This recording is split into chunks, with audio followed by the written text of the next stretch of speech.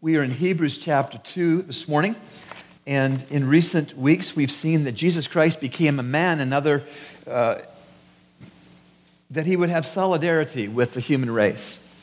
And specifically, Jesus Christ's virgin birth gave him a body within which he could die on the cross for you and me. And after death, Jesus Christ could and did rise bodily from the grave to show us that we will too someday. He's the first fruits, the prototype of all who die in faith. Having Christ and having solidarity with Christ as believers means, according to Hebrews 2, verses 11 to 16, the following: we are his children. He tells us about God the Father. He leads us in singing to God the Father when we assemble, and we don't fear death. These are all tremendous, great blessings of being a child of God who is heaven-bound with a know-so faith based on Scripture and not a hope-so faith based on feelings. And so today's verse, single verse, for a consideration together is verse 17 of Hebrews chapter 2. Now I invite you to turn in your Bibles on your electronic devices or watch the screen, and I'm going to read Hebrews 2:17, God's Word. Therefore, he, Christ, had to be made like his brethren in all things, that he might become a merciful and faithful high priest in things pertaining to God, to make propitiation for the sins of the people. Our Roman Catholic friends have a very clearly defined understanding of what their priests do. The Church of Rome has made it very clear to the Roman Catholic adherent what they can expect from their priest, namely that he would administrate the 7 sacraments of the Roman Catholic Church, that he would be involved in praying, they believe, the bread of the Eucharist into the actual body of Christ. They understand from their church dogma that the priest would pray the communion wine into the actual blood of Christ. They understand that their priest would be the one to hear their confessions of sin, and the Roman Catholic, with this well-defined view of their priest, would understand in their context that it's proper to call their priest Father. And so the Roman Catholics that we know and are our friends, they have these understandings of their priest. In a sense, we see the same certainty, clarity in the first readers of the book of Hebrews, how they saw the high priest to Israel. There was not any fuzziness or ambiguity. The average Jew at the time of the Old Testament knew exactly things about the high priest of Israel, just like Roman Catholics know certain things about their priests. What did the first readers of the book of Hebrews, Jews by birth, and then those who had turned to Yeshua, Messiah, Jesus, to be their Savior, those who were saved the same way that we are by God's grace and because of faith in the finished work of Christ, those first readers, what did they understand when they read at verse 17, therefore, he had to be made like his brethren in all things, that he might become merciful and faithful high priest. Bing! High priest. Thoughts flooded their Jewish minds, clear thoughts. They knew that a high priest had to be of the line of Aaron. They knew that the Jewish high priest was the only one allowed inside the temple's Holy of Holies, and at that once a year. They knew that the high priest for the Jews was the only mediator between Israel and God. They understood that he officiated the ceremony of the scapegoat and the sacrifice goat, where once a year 2 goats were brought before the assembly of the nation, and as the lots fell on the 2 goats, the lot that fell on the 1 goat to be sacrificed, that goat was killed and its blood was shed. That meant the lot fell on the other scapegoat to figuratively, to pictorially, to visibly put the sins of the nation of Israel, all of them, on the scapegoat, and let the scapegoat wander away from the Israelite camp into the wilderness as a picture of God forgiving national sin and removing national sin from the camp of Israel. They understood all that. And when they first read verse 17, these thoughts flooded their Hebrew minds. Therefore, he had to be made like his brethren in all things, that he might become a merciful and faithful high priest in things pertaining to God, to make propitiation for the sins of the people. So they understood the Lord Jesus had a pedigree, had exclusive ministry, a unique mediation. He was the officiant of the ceremony, which pictured the imputation of national sin and the atoning for national sin. They understood that he had pure, legal, religious cleanliness, and they understood that Christ applied his own blood, as it were, the blood of his sacrifice, to their sin accounts. So that's what the average first reader of the book of Hebrews understood. And when the term high priest came up, bing, they had these ideas and backgrounds in mind. But if you go with me, please, let your eye go back one verse from 17 to verse 16. For assuredly, he does not give help to angels, but he gives help to the descendant of Abraham. Will you please notice that back then and still today, Christ doesn't help any angels. He didn't die to redeem any angels. He doesn't pay for any angels' sins. Jesus Christ is not in any way, shape, or form the high priest of angels. They're on their own. Their destinies were cast when they either sided with God in Satan's rebellion, Lucifer's rebellion, or they didn't side with God and became demons. They're on their own. But not so with us believers. The Lord Jesus Christ certainly does help us. Praise his name. He is our high priest, whether we are believing Jews or whether we are believing Gentiles, and both believing Jews and believing Gentiles comprise the true church of God. Don't ever get over that. Please, verse 17 again. Therefore, he had to be made like his brethren in all things, that he might become a merciful and faithful high priest in things pertaining to God, to make propitiation for the sins of the people. This verse is saying that Jesus Christ, as our high priest, is two things at the same time: merciful and faithful. We have a merciful and a faithful high priest in Christ. And it ought to be so reassuring that our high priest is both merciful and faithful. It ought to be so reassuring to you as a believer. The blessing of our high priest, Jesus, being merciful, is that he is kind and forgiving. We have a kind and a forgiving Savior. We have a kind and a forgiving high priest. But that's half the story. The other blessing about our high priest, Jesus, is that he is faithful. Not only merciful, but he is faithful. That is, he is dependable. That is, he is consistent. And when you've got both merciful and faithful together in one high priest Savior, then we have an effective high priest. Jesus Christ's high priestly ministry for you, if you know Christ as your Savior, never falls short, never fails to be personal, never goes on vacation, never amounts to spiritual malpractice, never stops. And such a ministry is a ministry of a merciful and a faithful high priest. Think about this with me. Because if he was only merciful and not faithful, you know what we would be left with? A fickle high priest, an undependable high priest, a priest who is one way one day and a completely different way another day. We don't have that, thank God.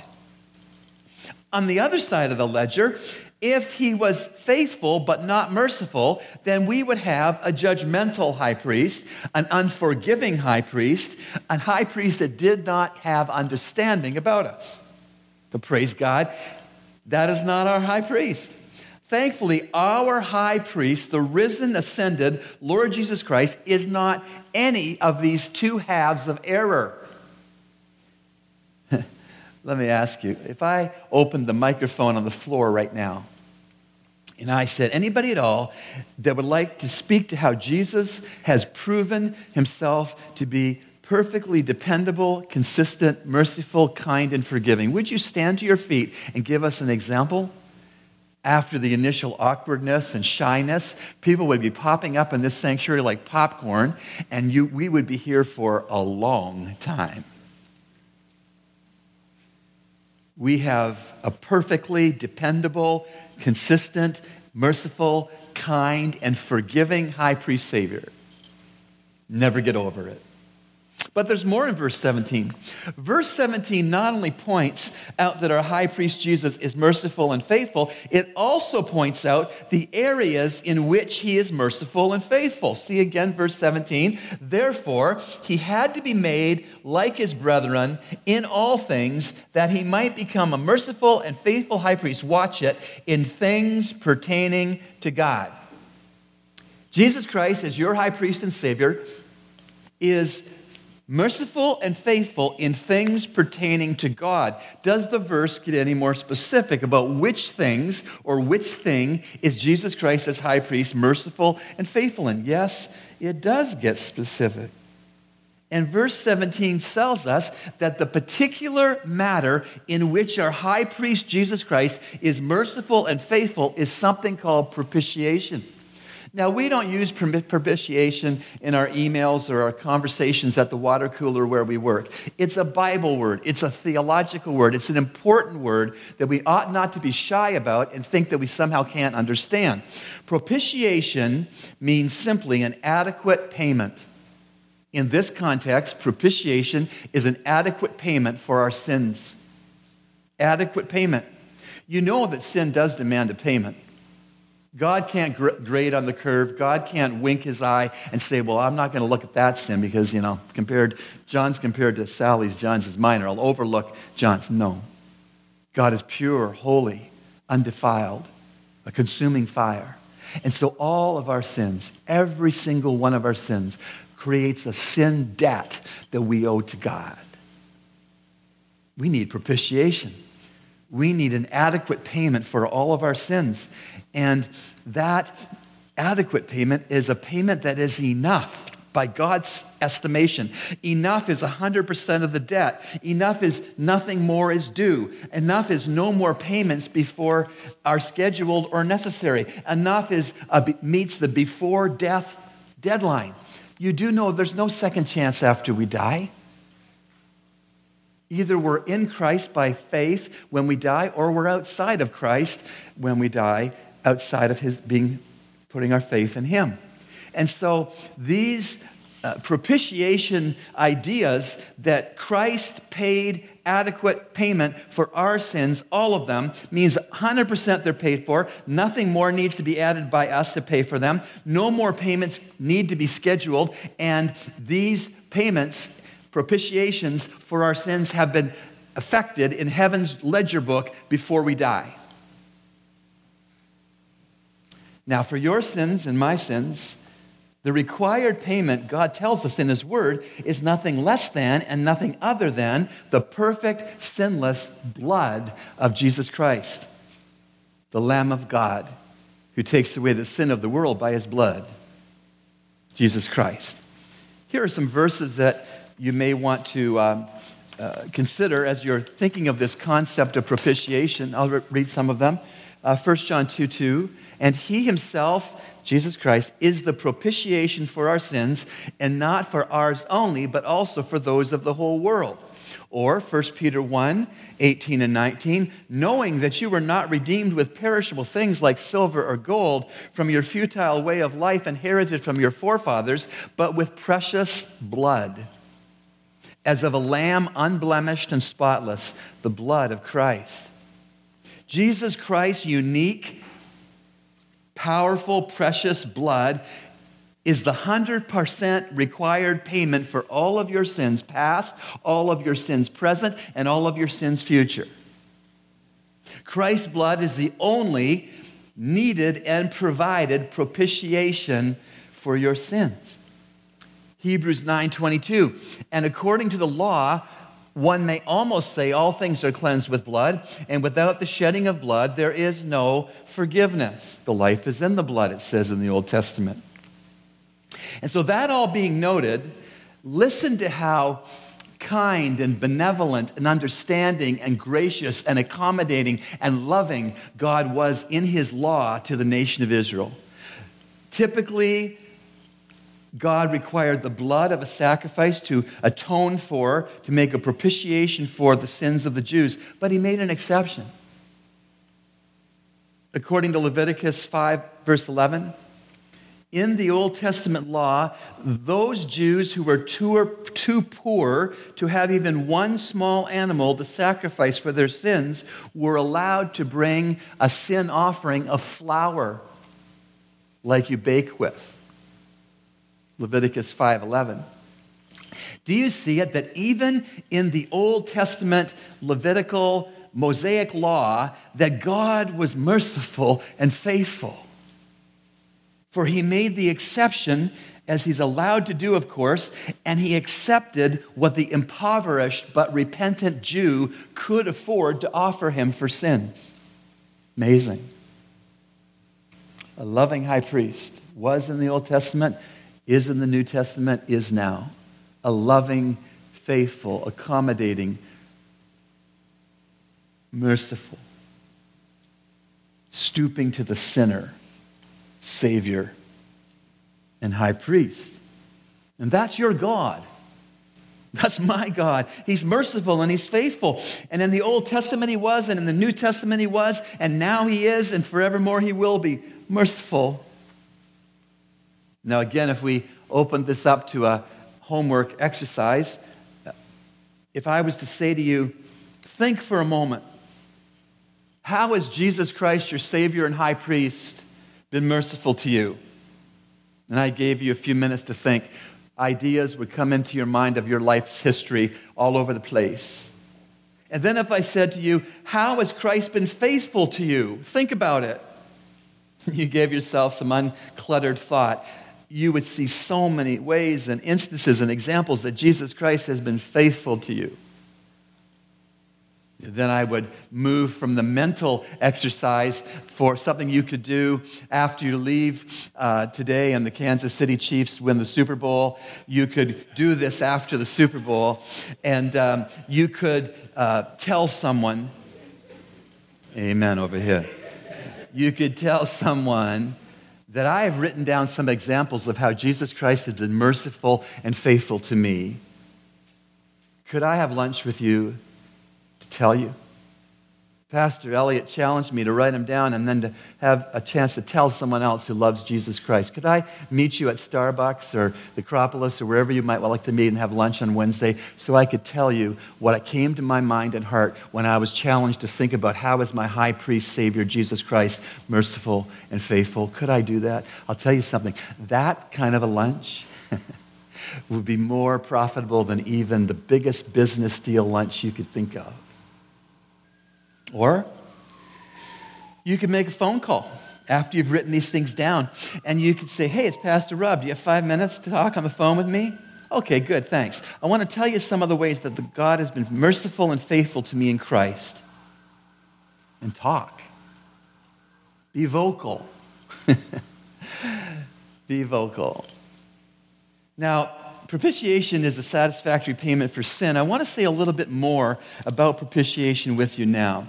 I want to explain two twin concepts, Siamese twin theological truths that are to do with propitiation, that satisfactory payment for sin. On the one hand, I want to talk to you about propitiation, which I already have, but I want to add a second concept, expiation. Expiation. These two things are different but equally precious, and they both are game-changing works of God, propitiation and expiation. Propitiation and expiation together tell the whole wonderful work of God when He forgives us. To have one without the other would be half of the story. But these two theological concepts and works of God travel together. They are integrated together. They are one work that has two phases, a propitiation phase and an expiation phase. Let me explain it.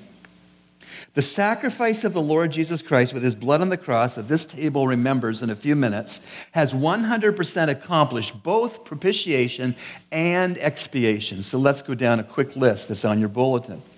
Propitiation pays for sins. Expiation covers over sins. Propitiation removes God's wrath. Expiation releases God's love. Propitiation is for God. Expiation is for the believer.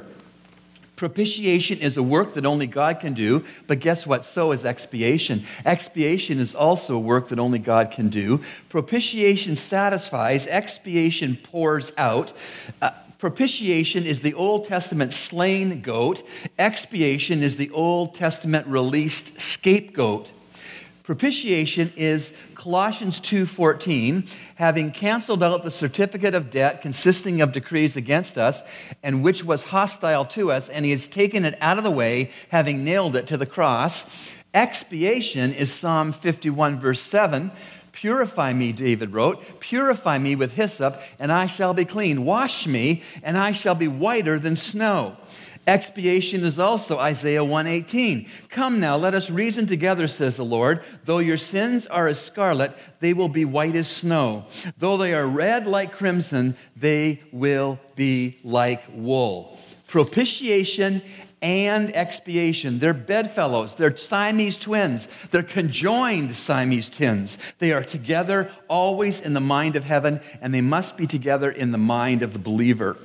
To go on further, propitiation is the sin debt retired. Expiation is the sin debt erased. Propitiation checks off as being paid, and expiation erases off the record. May we see our little video, please? I'm not going to say anything in the recorded video, but you see that whiteboard has some sins listed, and I'm checking them off. Lies, gossip, selfishness, pride. This is the work of propitiation. All of your sins have been checked off by God as being paid in full by Jesus Christ. But that's half the story. That's propitiation, and that's precious. But there's expiation. God in Christ erases from your record the sins that you have confessed, and God is forgiven through the blood of Christ. The board is clean because of God's work of grace and expiation. Gone. Gone. Propitiation and expiation. Propitiation minuses God's wrath, and expiation adds a fresh start and a clean slate. Saying another way, propitiation is how God got free to erase your sins. And expiation is the fact that God has, in fact, erased your sins. It's so funny to me. It's so ironic that the one being in the entire created universe that can remember everything chooses to forget, confess sin. And I can't remember where I left my car keys. But I choose to remember sins that Christ has forgiven as I've confessed them, as if they weren't confessed and forgiven. Man, oh yes.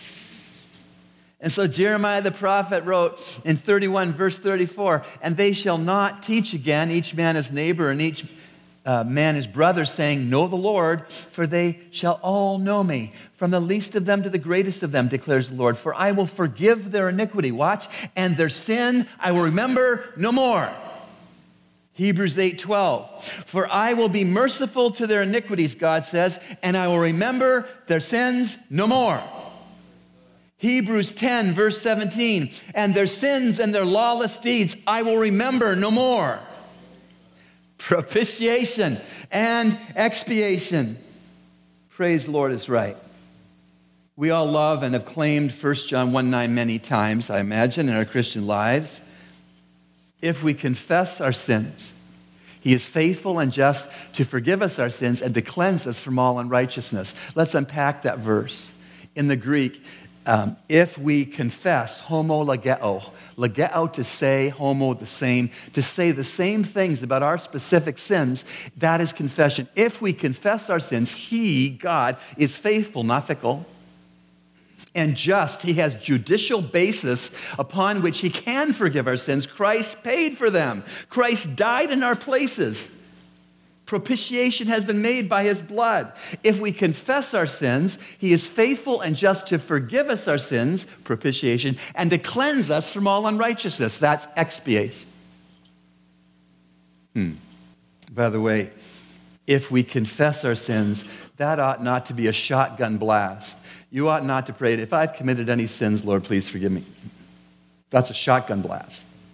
You have a rightful confession. When I beeped at the guy ahead of me at Shirley and Mackey with anger in my heart, Lord, that was sin. Shotgun blast, no. Rightful.